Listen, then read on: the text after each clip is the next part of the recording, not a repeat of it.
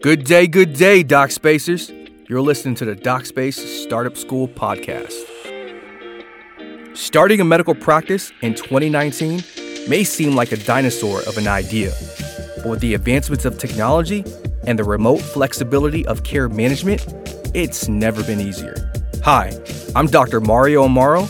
I'm a United States Navy veteran, a medical physician, and a health tech founder on a new mission to help clinicians rediscover their autonomy and bring back private medical practice. DocSpace Startup School is a virtual course that's built and designed to help clinicians navigate the medical practice formation process. In this podcast, we will interview some of the industry's leading experts in health law, design, marketing, finance, and tons of other exciting topics to help you better prepare to start and manage a successful medical practice. Welcome to the DocSpace crew.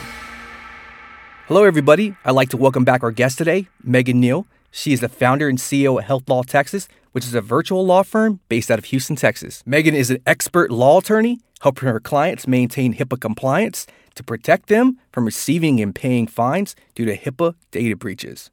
Today at DocSpace Startup School, she will help us review how to create patient intake forms, the importance of business associate agreements, and HIPAA compliance rules and regulations. I'm Megan Neal. I have a law firm called Neal Law PLLC, and I'm based in Houston. I'm licensed in Texas, and I focus primarily on healthcare providers. I do business structuring, compliance, and that sort of thing for healthcare providers.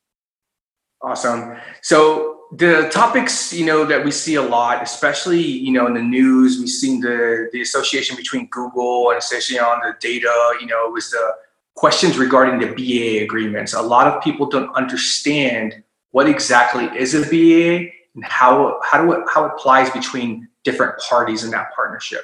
Can you just talk a bit about? So BAA, Business Associate Agreement, it's required whenever you are exchanging data to someone who is not providing treatment. Very briefly, with HIPAA, there's exceptions to when you can disclose information under treatment, payment, and operations. So if you have someone in-house that's doing operations, billing, whatever it is, you can give them all kinds of patient data. It doesn't matter.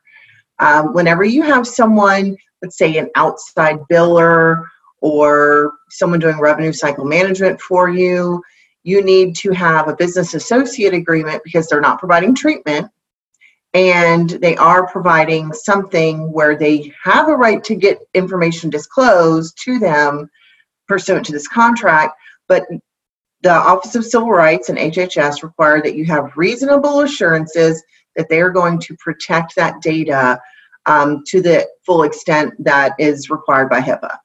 So that's the purpose of the business associate agreement, is to make sure that you have something in place where that vendor, that individual, whatever that relationship is, that they are going to protect the data.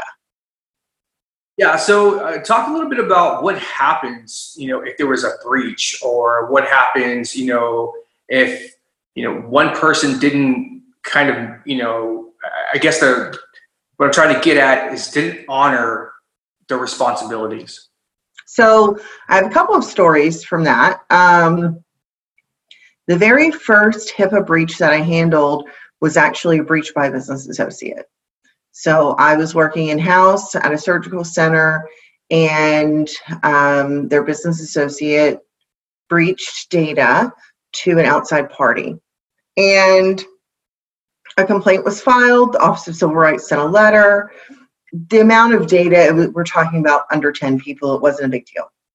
So the problem is that the way that the BAA was written, the covered entity, meaning my client that I was working for, they were responsible for all the costs and any potential fines, even though they weren't the ones that breached any information.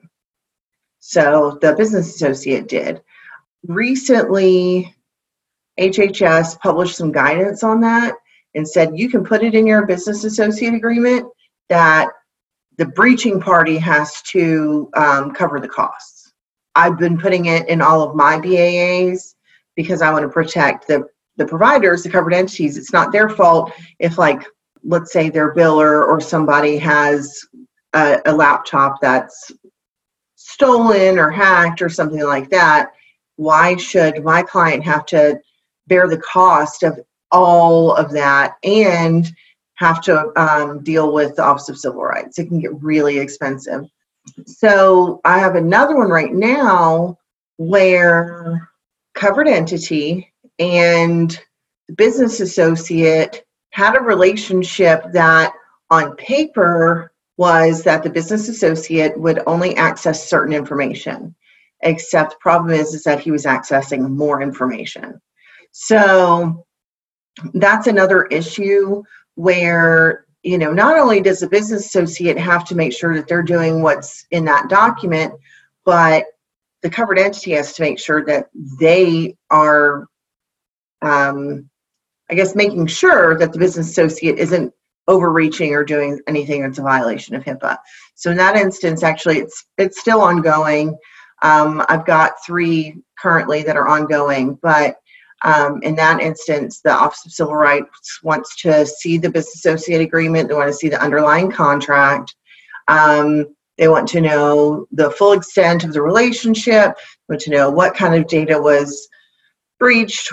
You know, was it used for any, bad purpose or sold or anything like that? We don't think it was, but it's still a breach. So when that happens, my client, the provider, is the one who has to bear all of this cost. It can get really expensive. I typically recommend to my clients that they have some sort of endorsement on their malpractice policy that covers this. Malpractice policies are paying for HIPAA breaches for a couple of my providers. So it gets very expensive. So definitely do that. But, one of the things whenever they do breach, I've got another client who had a breach and I had to tell them, you need a new vendor, period. You have to get a new vendor. You cannot keep the same vendor because they didn't do their job. And that's a pain in the butt, especially whenever you have like a new biller or somebody that has, let's say it's a lab or something that you have an ongoing relationship with and you're sending samples to them or whatever it may be. Now you have to get a new vendor because you don't want to deal with another breach. But in the meantime, what do you do before you get a new one and negotiate that contract and you still need this service? It can be a nightmare. Yeah, when I'm hearing your stories, it makes me think about a lot of the different vendors that a lot of doctors deal with. You have your tech vendors, you have, like you just talked, your service vendors, you have all those different types of people that you have to work with. And the thing is, who offers the BAA? Who is the one who establishes it? Are you signing the vendor's BAA? Do you have an umbrella BAA that covers all these types of entities that you're working with? What is the recommendation there? So a lot of them require that you sign the one that they provide. So like eClinicalWorks, a lot of those billing software companies, Access is one that a lot of home health providers use. Google for Google Drive and other cloud-based software that may be used, they require that you sign theirs, that they don't negotiate. They don't have any option to change it or further protect yourself. Some vendors, like lab vendors, say, well, we're providing treatment, so we're not going to do a BAA. And that's one of those gray area things, like, are they really providing treatment if they're doing testing? I say that they're not providing treatment, they're just doing testing. We should have a BAA. Because let's say LabCorp or Quest or one of those big people has a huge data breach. Every single person that all their covered entities, all their clients, all these providers end up having to do a breach, that doesn't seem right. But they say that they're providing treatment, so they are a covered entity, which means that they would be the ones bearing the cost of it. Kind of okay with that. But yeah, it's really difficult. It depends on who it is, how savvy they are, how many healthcare clients they have, how big they are. if they have a way to sign up online. Because usually if you're signing up online, then it's one of those click through things like, here's our BAA, here's what we have, click, yes, I agree. Yes, this is fine, move on. So when it comes to other vendors, if you have the option, go ahead and get one that is one that you create or that your attorney creates or that, somebody's creating on your behalf because of that new HHS guidance that came out, I think it was in May, saying you can protect yourself additionally and they can bear the cost of it. Is there any type of auditing type platforms or anything that you can do to manage this from that of, to be able to just check to see if anyone's been breached, because they don't notify? So usually in a BAA, there's a notification requirement. And if the notification doesn't occur within, usually it's like 5 or 10 days, then they can terminate the contract. So, that's one tiny little safety net, right? But auditing software, it really just depends on how big the provider is and what they have going on. So large medical companies, hospital systems, stuff like that, like Texas Children's, for example, they have routine IT auditing that occurs to say like, hey, wait a second, this person has never ever before looked at a patient file in 6 years and all of a sudden they're looking at a patient file. What's going on? Like that's not in the scope of what they're supposed to do. So they have things that set off red flags.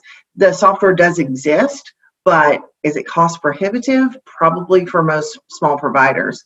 The thing though is to make sure that everything that you have in-house is locked up as much as possible, whether that be physically in a filing cabinet or, fingerprint passwords on all the computers, terminate everybody, not just terminate the access, but call the vendor to make sure that they're terminated in their side of the system. I have had a couple of doctors say, hey, we terminated and deleted them on our side, but they still access the system 3 months later. So, that's, unfortunately, I haven't figured out the way other than very expensive software. Yeah. I can see where that will become a big problem, especially with the, like you said, termination, not removing access in an appropriate amount of time where there could be a potential breach. If there was a disgruntled employee or something, that could be bad for the practice, especially for patient data. You want to protect it as much as possible, and ensure that you're doing everything to protect it. Something that I wanted to kind of moving on beyond BAAs. I've seen a lot of doctors when it comes to intake forms, or at least setting up new patients through like web portals or online. There's a lot of doctors who are using software that's not meant for that, and they're using companies that do not offer BAAs. For example, Typeform. Have you heard of Typeform before? I have, but not in the context of medical practices. Yeah, there are a lot of doctors who are trying to be, tech savvy. They're using these template forms, the form builders, to onboard their patients and collect PII. It's not necessarily collecting, patient data, right, where it's HIPAA, but it's still PII. It has a layer of protection to be, set up according to compliance. So I'm curious to hear your thoughts on when people use those type of software. So you made me cringe pretty hard whenever you said that was happening. So a couple of things, HIPAA says protected health information, and you just mentioned PII. That actually is health information because it is that they have seen a doctor, and the mere fact that someone has seen a doctor is protected under HIPAA. So for anyone who maybe that was unclear to, now it's clear. The other thing is, it's fine to have patients sign up online and to enter their information online. It's fine for them to say, yes, I want to receive text messages about my health information, or have this portal, or you can send me email reminders or whatever. That is fine. It's patient driven. They're the ones requesting that disclosure to them in that form. Absolutely, you can do that. You absolutely should not do it through a service that, one, does not have encryption. The onus is on the provider to have encrypted software. Whether or not you know you're supposed to have it encrypted, you're supposed to have it encrypted. Without that encryption, the Office of Civil Rights will get pretty upset during a breach. I've seen it happen. That was a nightmare. And it was very expensive. I think my fees went to over $100,000 trying to not have them pay a fine because their stuff was not encrypted. And that was the ugliest HIPAA breach I've ever dealt with. So encrypt everything. Encrypt everything. The second thing is that, these forms are great, but if you're putting them on your website and they're linking somewhere else, that's not great. That's terrible. That's going to be a breach. There are other ways to do it that are inexpensive or free within probably what you already have set up. I mentioned Google Drive earlier, that Office 365, OneDrive, there's HIPAA compliant options in most of the major software systems, and you can have things linked to those and then go to your email or whatever else. So when it comes to filling out forms online, make sure that you have security on your website, and make sure that those forms are not linking to somewhere else. I'm not an IT specialist. I have a friend who is, and usually I'm like, just talk to that guy over there, because he's the one who sets it up and says, okay, now you can use this, and that's fine. But almost every single IT person in the United States now knows about HIPAA, and they know how to be HIPAA compliant. And usually it's really inexpensive.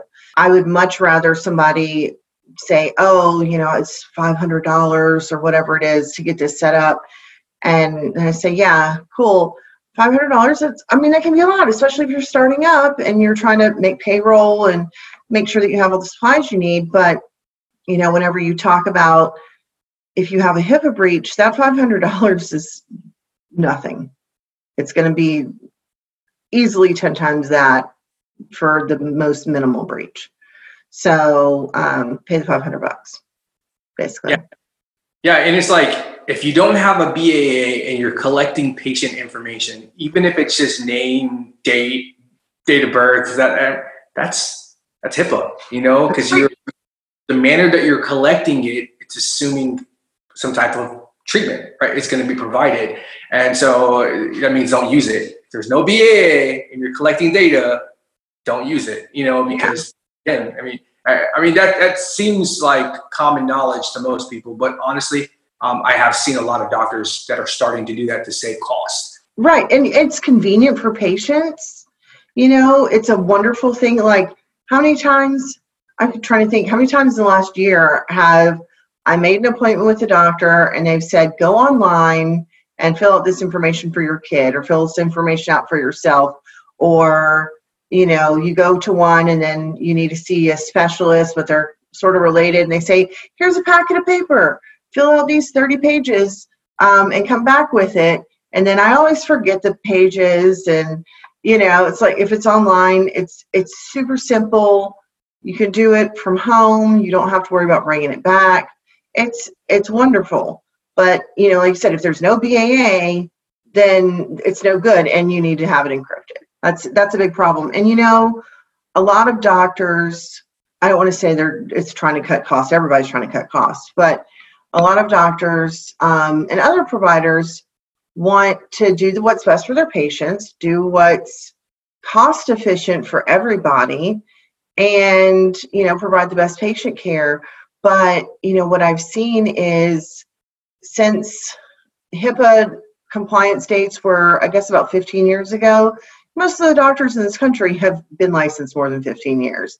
And the first 5-10 years that it was in effect, nobody really knew where the boundaries were. Nobody knew what the limits were. Congress didn't know where the limits were. They had to do a whole new, we call it the omnibus rule, an entire new set of guidance and statutes for HIPAA, which is still less than 10 years old. So, it can get really confusing. And then especially whenever we talk about the technical safeguards that are required.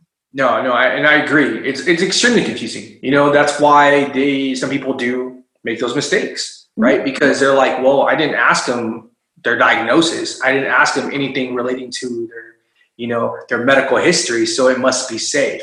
It's on your website.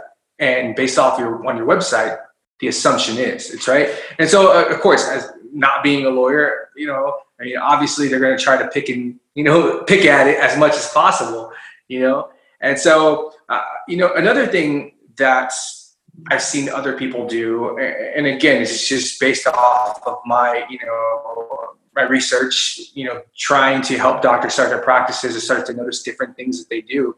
And one of the things that I've seen is the intake forms, the patient forms that they create. They're kind of just copy pasting, putting their own logo on top of form after form after form that someone else built maybe 5-10 years ago. Right. And then carbon copying it over and over and over. And I'm just screaming in my head, like, why are you doing this? And so can you touch on that a little bit? Yeah, it's like that movie Multiplicity where you make a copy of a copy of a copy. It's just not as good. So yeah, I've seen some pretty rough patient intake forms lately, and they're not really sufficient. They say what's your name, your address, your insurance, and then, co-insurance is on the next page or something. And it says, do you want to receive phone calls or something? And then they handwrite, do you want to receive text messages? And they copy it. So yeah, that gets, like I said, it gets a little ugly. The most important thing is to think about, what do you need from the patient for your intake form? You need their insurance information, you need their demographic information, you need probably a next of kin or other emergency contact, but you also need to know, is it okay to release PHI to that next of kin?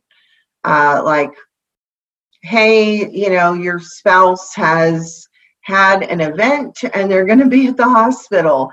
Is that, that's the minimum necessary to make sure that the patient's taken care of, and that their family is aware. But can you say hey, look, she had a seizure and she's going to be sent to the hospital? Those are the kinds of things, depending on the practice area, that what is your goal with that patient intake form?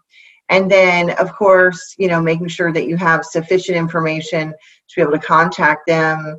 And, do they want, I usually recommend, do you want to be contacted by text, email, whatever? And they do a checkbox to where they check by the one that says text, and then they write in what phone number. They check by the one that says email and write in what phone number. And if they check no boxes, then you don't send it out in any way other than, your normal stuff. So, and then you say, normally we will send a postcard for your annual exam or whatever it may be. If you don't want us to do that, check here.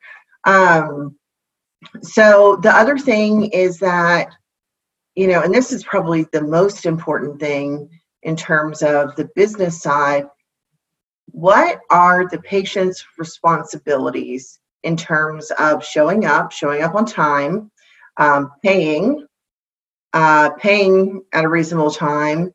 And, you need to have something on that intake form that says, I understand if I miss an appointment, it's going to be a $30 fee and my insurance is not going to pay for that. I understand that, if I don't cancel an appointment within 24 hours, that my insurance isn't going to cover that and I still owe this $30 fee. Whatever it is that you want. Those are the types of things that you need to have on your intake forms.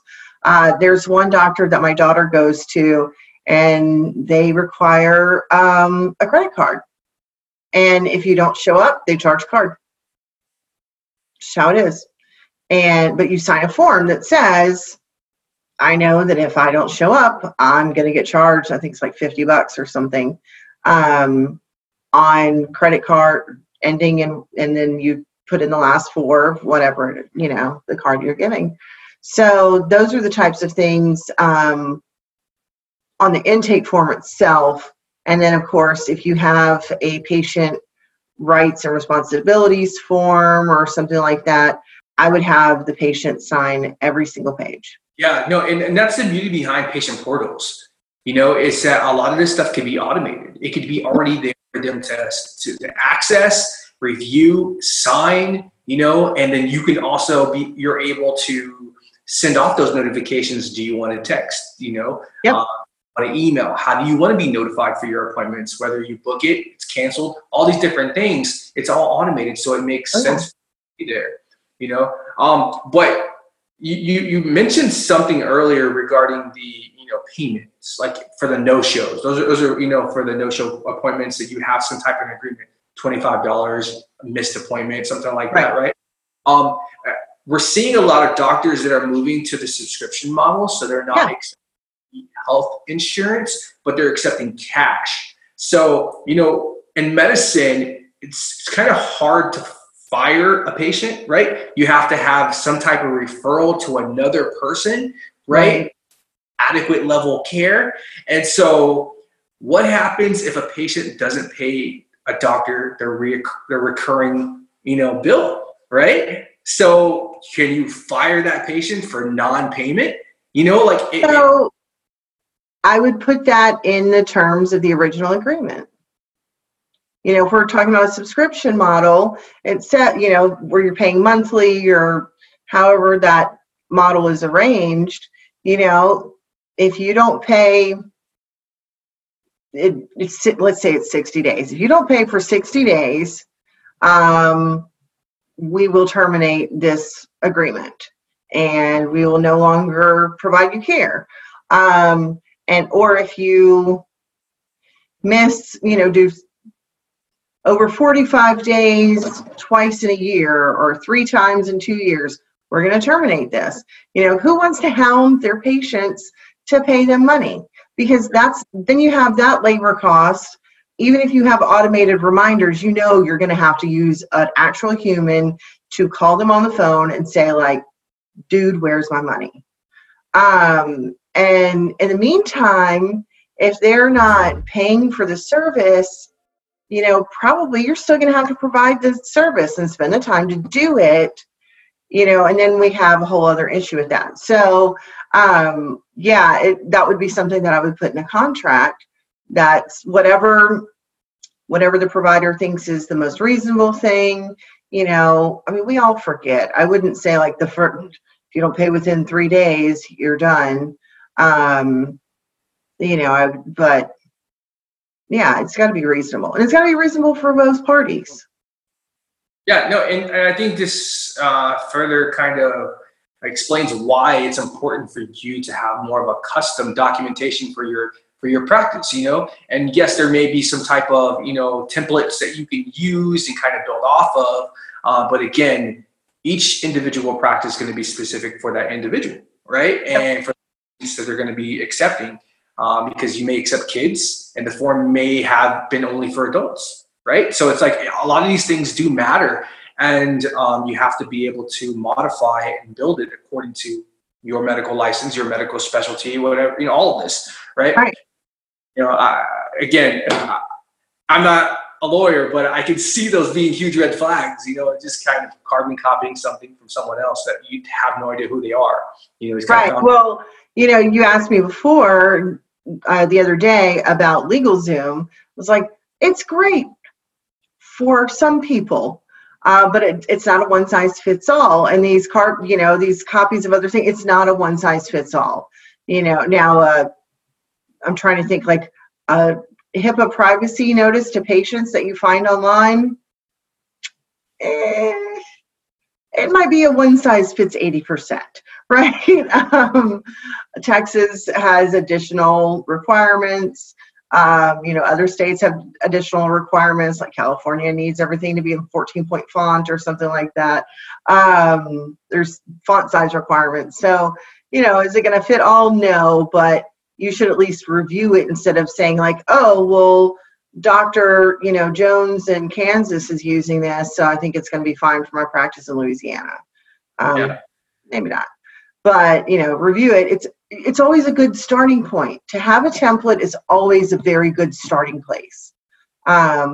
Even, in my practice, if there's something that, like, I need to create, it's sort of like this agreement and sort of like this agreement, I will take it and look at it and alter it generally pretty heavily to make it my own, to do it. But I have a template in place, to where I have a starting point, and, it's better than drafting it from scratch.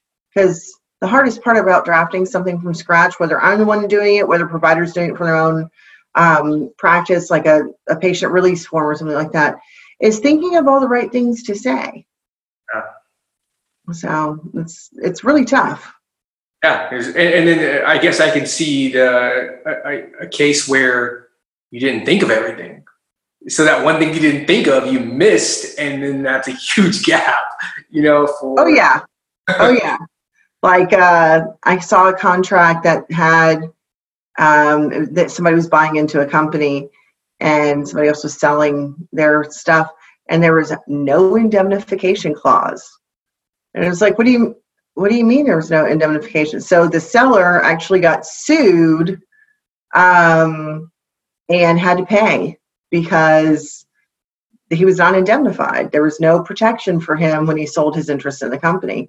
And that's a huge, huge no-no whenever you're selling stuff like that. So yeah, it happens. I mean, it happens all the time where somebody leaves out a huge thing, and you either have to go back and fix it and hope somebody agrees, or, you fix it as soon as possible and hope that your old documents don't come back to bite you in the butt.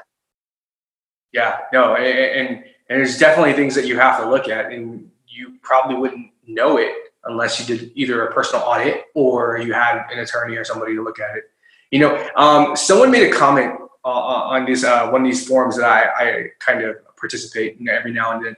And they mentioned that, it's best to use a CPA to help form your business entity instead of a lawyer, So I would like to hear some information just so we can have some real-time discussion, on that comment. So I love CPAs. I work with them a lot.